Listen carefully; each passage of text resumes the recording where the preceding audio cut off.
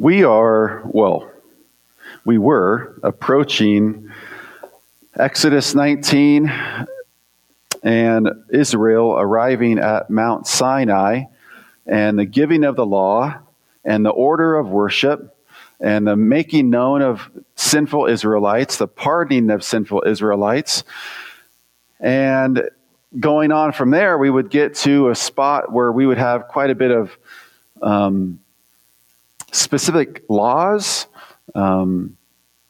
social laws, relational laws from one another. And I thought, well, I'm not against preaching the Old Testament in Advent season, but I am more for preaching Advent in Advent season. So we're going to take a break from the Exodus series, and we're going to do Advent during December, but in between, I thought it'd be good to go back to what we just celebrated on Thanksgiving and the cause for Thanksgiving. So we're going to do that today. So please follow along as I read Psalm 81 aloud. To the choir master, according to the Gittith of Asaph. Sing aloud to God our strength. Shout for joy to the God of Jacob. Raise a song, sound the tambourine, the sweet lyre with the harp. Blow the trumpet at the new moon, at the full moon on our feast day. For it is a statute for Israel, a rule for the God of Jacob. He made it a decree in Joseph when he went out over the land of Egypt. I hear a language I had not known. I relieved your shoulder from the burden. Your hands were freed from the basket. In distress you called, and I delivered you. I answered you in the secret place of thunder. I tested you at the waters of Meribah. Hear, O my people, while I admonish you. O Israel, if you would but listen to me. There shall be no strange God among you. You shall not bow down to a foreign god. I am the Lord your God, who brought you up out of the land of Egypt. Open your mouth wide, and I will fill it. But my people did not listen to my voice. Israel would not submit to me. So I gave them over to their stubborn hearts to follow their own counsels. Oh, that my people would listen to me, that Israel would walk in my ways. I would soon subdue their enemies and turn my hand against their foes. Those who hate the Lord would cringe toward him, and their fate would last forever. But he would feed you with the finest of wheat, and with honey from the rock I would satisfy you. Let's pray one more time. Gracious Father, as we open up your word, we dare not lose the God of the word. Help both speaker and listener alike to have ears to hear you speak through your word. Of course, may your word be accompanied by your Holy Spirit, who comes and implants this seed into our heart that would produce a faithful and a fruitful fold. We pray this in his name. Amen. So if we rewind the tape a little bit and have Thanksgiving in mind, I'm going to give you the most controversial free summation of Thanksgiving I can. Puritans and Pilgrims left England and Holland and sailed to New England, where they would live a new life free from religious persecution. Approximately a year later, they would celebrate the autumn harvest feast, now considered the first Thanksgiving in 1621. That's the most succinct, controversial-free way I can describe the first Thanksgiving. For many, Thanksgiving is rooted in a moment of harvest and cooperation between two people groups, Native Americans and Dutch or English. We might even say giving thanks was grounded in the accomplishment of what man can do when they work together and what human ingenuity can accomplish. Far from biblical Thanksgiving, our Thanksgiving arises not out of an earthly country primarily, and certainly not over what we can accomplish together. Our thanksgiving arises out of a different historical event, a different rock, not Plymouth Rock, as nice as that was and good as that is, but the cross and Calvary. So the Christian's gratitude, even though we share in a Thanksgiving meal, we get full and then we get sleepy, having a wonderful feast before us on Thanksgiving Day, the Christian's Thanksgiving is perpetual. Perpetual. Every day we have reason to give thanks for what the Lord has done for his people. Not just one day a year, but every day. Now, this we know. We know we should be grateful people. We know we should.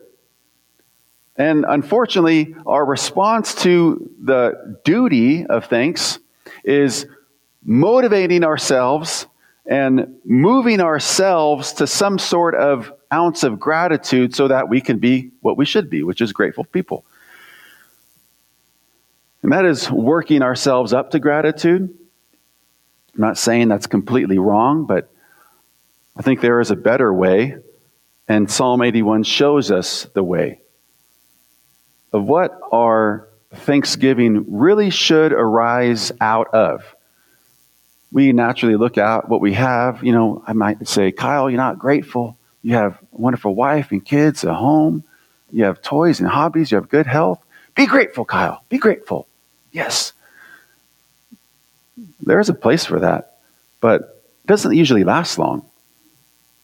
If I'm only grateful for what I have, am I going to be justifiably not grateful if it's taken away? No, the Lord shows us we should be grateful for him. And if he is the source of our gratitude and thankfulness, then really we should be grateful perpetually. I'm going to run through this psalm rather quickly today. I have 3 points. How God moves us to thanksgiving. The first 2 I'm going to go over very, very briefly. And the last one I want to camp out on for a little bit. But first, notice here, our thanksgiving should arise from God's decree. Our thanksgiving should arise out of God's decree, that he commands it. You see verses 1 through 5 there, you have these commands. Sing aloud, shout for joy, raise a song, sound the tambourine, blow the trumpet. And then you have a reason why in verse 4 and 5. Because it is a statute for Israel. God commands worship. He commands praise. He decrees thanksgiving. And we might think, oh, there's actually a better way for me to give thanks to the Lord than maybe through singing or instrumental playing or anything like that, or corporate worship. But God has seen it fit, appropriate, that he decrees his people to be worshiping people, thankful people. So he decrees what is fitting according to his infinite wisdom. That's point 1. Point 2, thanksgiving arises out of God's deliverance. Not only does God decree what is fitting, but it also arises out of a situation. So in verses 6 to 10 there, we have a rehashing of what God did for Israel, bringing them out of Egypt. He says, I relieved your shoulder from the burden. Your hands were free from the basket. In distress you called, and I delivered you. Kind of fast forward to the wilderness journeys. I answered you in the secret place of thunder. I tested you at the waters of Meribah. Hear, O my people, while I admonish you, O Israel, if you would but listen to me. There should be no strange God among you. You should not bow down to a foreign God, for I am the Lord your God. I am Yahweh your God, who brought you up out of the land of Egypt. So here we actually have a situational reason for worship and thanksgiving. We should be thankful happy and grateful that we aren't in slavery. It's like bottom minimal level of thanksgiving. Here he is rehashing Israel's time in Egypt, and just as Israel had time in Egypt, and they are delivered out of it, and they are called to praise, so the believers called to praise the Lord out of their slavery to sin. But look at what the language he uses here. I relieved your shoulder from the burden. Remember the words of Pharaoh. Get back to your burdens, right? That's the master, Adam. That's the master, Satan, that he has for his people. Just work. Doesn't care about his people at all. You have a kind, benevolent, omniscient, wonderful, infinite, pure God. And then you have the enemy who says, just work, right? I relieved your shoulder from the burden, and your hands were freed from the basket. You remember the baskets full of straw. You remember how they were picking straw out of the fields after they were reaped. They weren't allowed to go reap the fields. They got the leftovers. Something we should know about, given Thursday. We know what leftovers are. He says, I freed you from that. I relieved your shoulder from the burden. I freed your hands from the basket. In chapter 2 of Exodus, we are shown that Israel's crying out because of the infanticide of Pharaoh killing all these baby boys, baby Hebrew boys.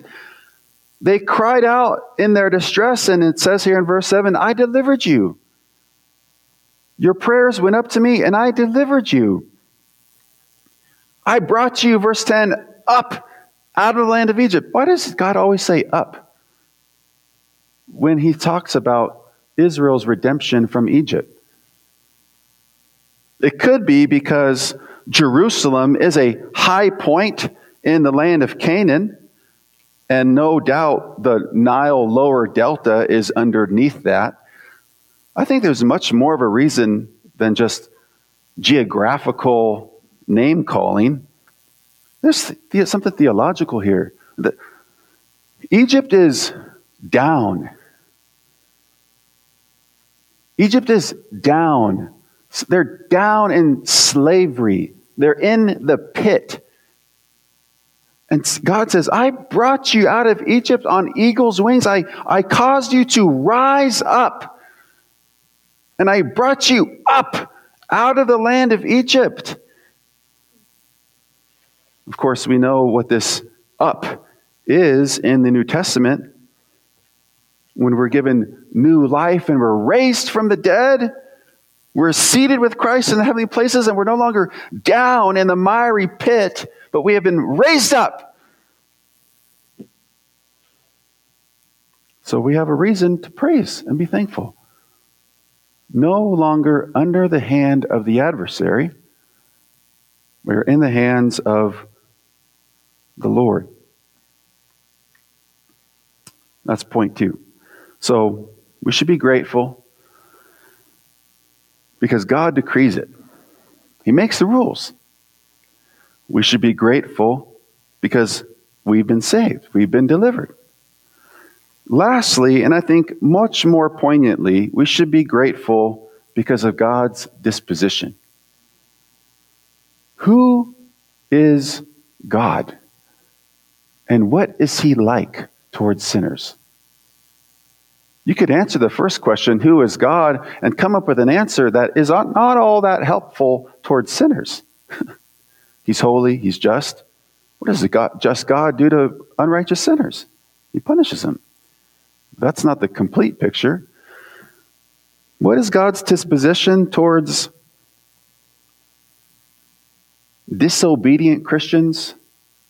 What is God's disposition towards non-Christians? He desires to satisfy them.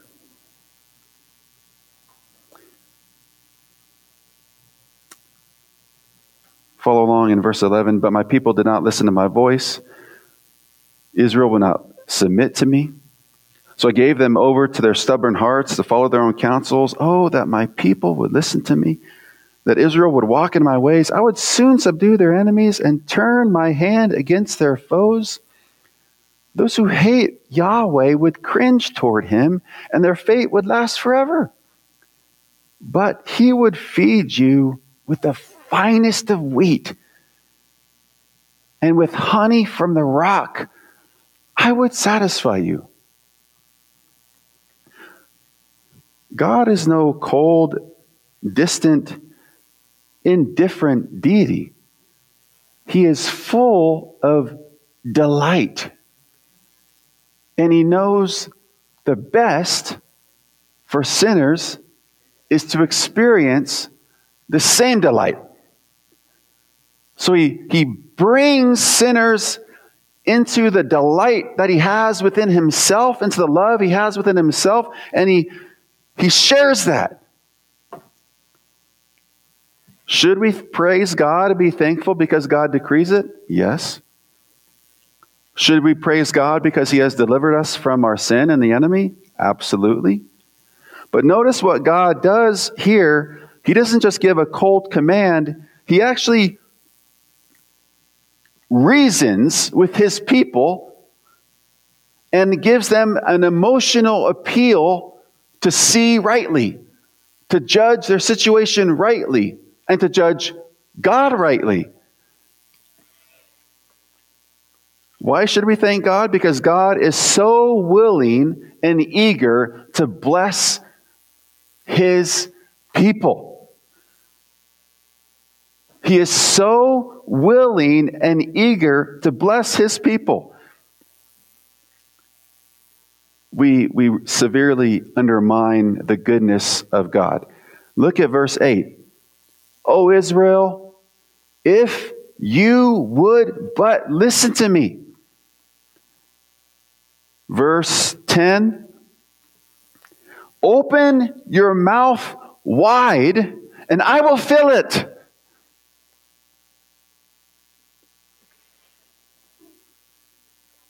Verse 13. Oh, that my people would listen to me, and that Israel would walk in my ways. I would soon subdue their enemies and turn my hand against their foes. And here's like the crescendo. There's a pronoun change, so it's he is referring to God there. He would feed you with the finest of wheat, and with honey from the rock, the Lord would satisfy his people.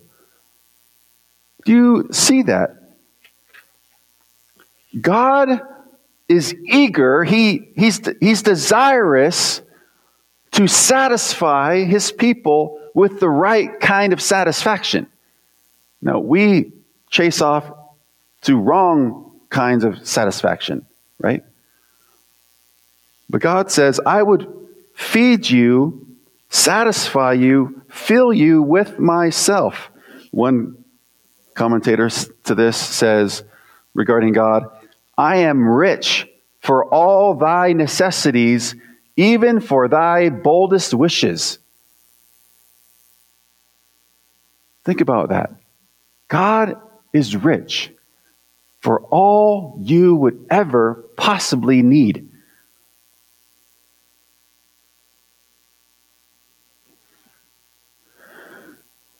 There is an objection that arises when we read verses like this, or when we read in the New Testament that Jesus weeps over Jerusalem and he prays and cries out that, why, Jerusalem, if you would just come to me, I would gather you like chicks under a hen, and under my wings I would carry you to myself and coddle you, be with you, love you, be gracious to you. And the objection seems to simply go, well, obviously, God's sovereignty in all things is quite limited. Because if he really, really desires it, shouldn't God make it happen? I think there are good answers to that kind of objection. Unfortunately, I think it misses the point of the actual text, not only in the New Testament, but also here in Psalm 81. The point isn't to prove that God really wants to do something, but he's limited by man's free will or responsibility. No, the point is God is ready to bless, and we refuse it. He is ready to give and give and give, and we're refusing it. Recalcitrant, obstinate, stubborn, not wanting it, thinking there are better waters found in other broken cisterns. But this is the point here. God desires to satisfy his people. Now, just to take 81 a little bit in context, what kind of people is Israel described to be like here in Psalm 81? Are they obedient Israelites? Are they on fire for the Lord kind of Christians?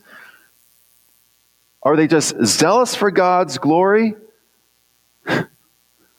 No. He's not commanding obedient saints saying, hey, I want to satisfy you. He's telling those who don't want him that he wants them.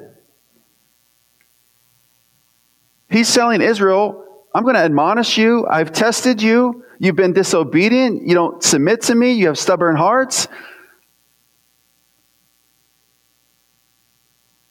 They're disobedient. They're in the wrong. They're bad, mean, horrible saints. They are not the word just escaped me. The archetype saint. They are not the paragon of what sainthood should look like. Praying all day, morally virtuous. They're disobedient, worldly acting people. And God says, I want to satisfy you. You're going down the road of folly and death. The end of that road is death. If you would but open your mouth wide, I would gladly fill it. Would you listen to me?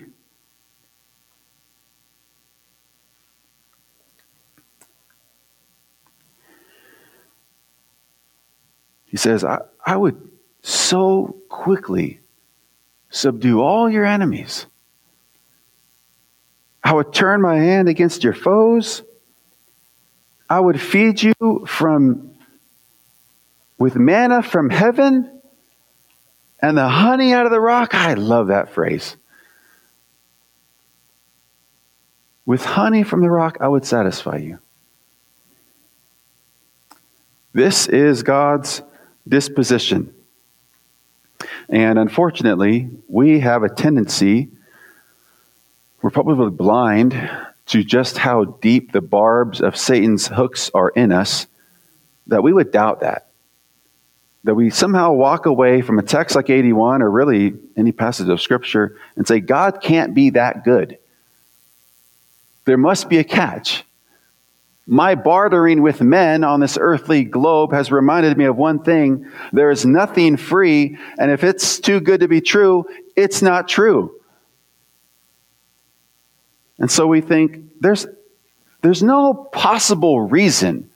This can't be possibly true that God would actually speak to disobedient, carnal, more Egyptian-like than saint-like people and actually want to fill them with his own divine, wonderful goodness. That can't be. That cannot be. That just blows away my sense of categories of right and wrong and goodness and evil. That just cannot be. That is the gospel. That is the gospel. That God is much better, much kinder, much sweeter and lovelier than we can possibly ever imagine.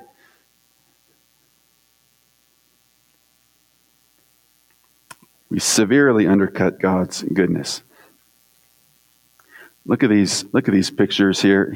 His generosity, that God would give so generously, the quality of gifts, the most satisfying of gifts, all come from a heavenly Father. What is the chief title Jesus Christ gives to God in the New Testament? Judge? Alpha and Omega? I am? Sovereign? Father. Father. He is a good Father. Now, what are these gifts He wants to give us? What are the gifts that God would say, open your mouth wide, I'll fill it, if you would but listen to me, if you would walk in my ways? What are these gifts God wants to give? Is it marriage? Could be. Is it kids? Could be. Is it employment? Free country? Hobbies? Good health? 401k? Could be. But those are lower shelf stuff. It's like bottom shelf stuff, right? The gifts that the Lord desires to fill His people with are one and the same as the source. God desires to fill His people with Himself. When you read in John 17, when Jesus is praying, and look at how wonderful one of Jesus' prayers are. Man, you almost really wish all of them were recorded. They're all going to be that good. But He prays to the Father in John 17, and He says approximately in verses 23, 24, 25, oh, that the people would be one as we are one, Father, and the love that you have from me, they would experience. So there is an enfolding of the saints into the love of God, which is shed abroad into our hearts by the Holy Spirit. Romans 5. So what are these various gifts He wants to give? Himself. Himself. Now, that can take the form of various lower shelf things. But principally, primarily, never to be substituted, it is God Himself. So when we come to 16, we know that the crescendo of the psalm and the perfect meaning of this fine, fine gift is the Lord. Who is the finest of wheat but the bread that comes from heaven? I am the bread of life. Whoever comes to me shall never hunger. Whoever believes in me will never thirst. You remember the encounter He has with the Samaritan woman at the well, and she, like any of us would say, oh, I want that same kind of water. Can I have that kind of water? And we would think like H2O water. And Jesus is like so patient, so kind, doesn't scorn her, doesn't ridicule her. It's like, oh, daughter, pour that out. That ain't nothing. The Lord is the finest of wheat. And of course, He is the honey from the rock.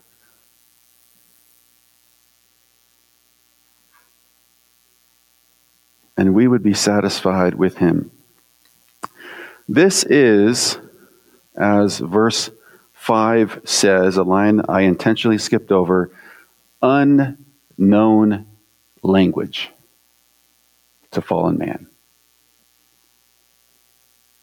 We could debate whether it is Asaph or at this point in which God is speaking in the psalm.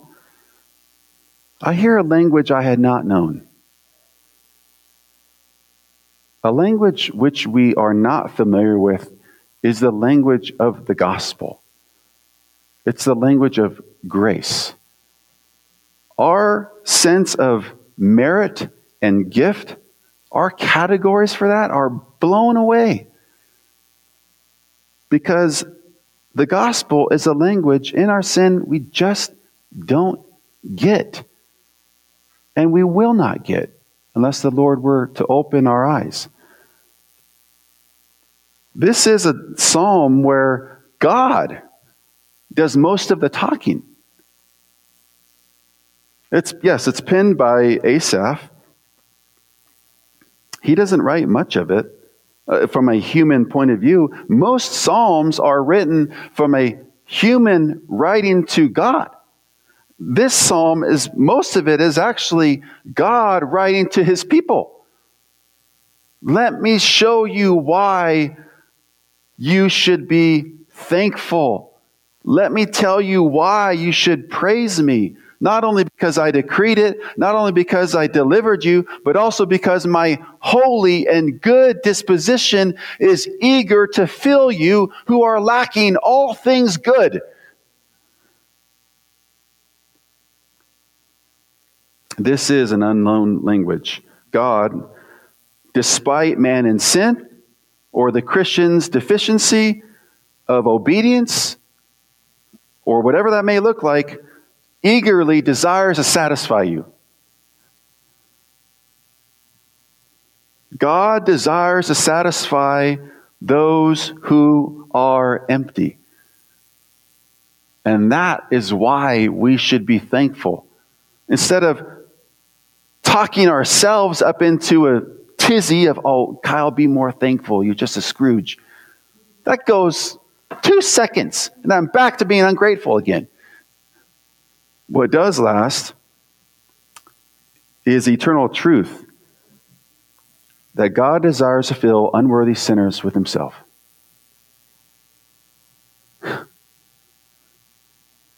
He desires to satisfy unworthy sinners with himself. And now you experience that by virtue of the Spirit's dwelling within you, which is only just a foretaste, just a hint. It's like that little amount of cranberry sauce you can only handle. It goes such a long way. I know the analogy breaks down. But the Spirit is worthy as a down payment now that lasts so long until we actually get full possession of it in the future.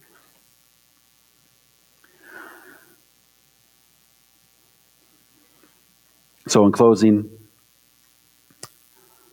where is the takeaway here? I think the takeaway is, yes, we should be grateful. And we should be grateful by listening to God.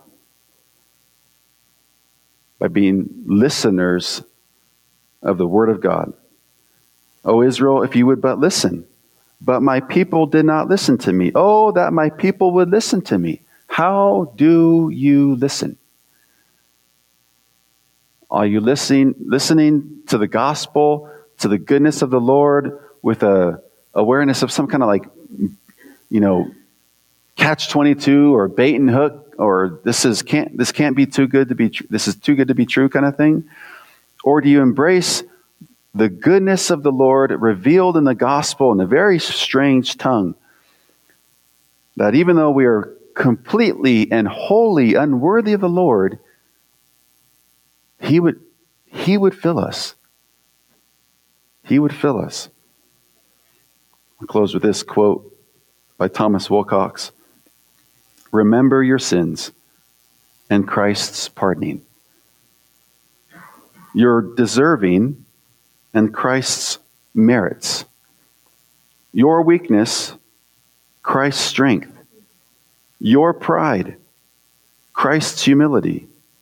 Your many infirmities, Christ restoring. Your guilts, Christ's new application of his blood. Your failings, Christ raising you up. Your needs, Christ's fullness. Your temptations, Christ's tenderness. Your vileness, Christ's righteousness. He is all that we ever would need. I pray we would listen well to him and see his willingness to fill us and then give proper thanks. Let's pray. Gracious Lord, our good Father,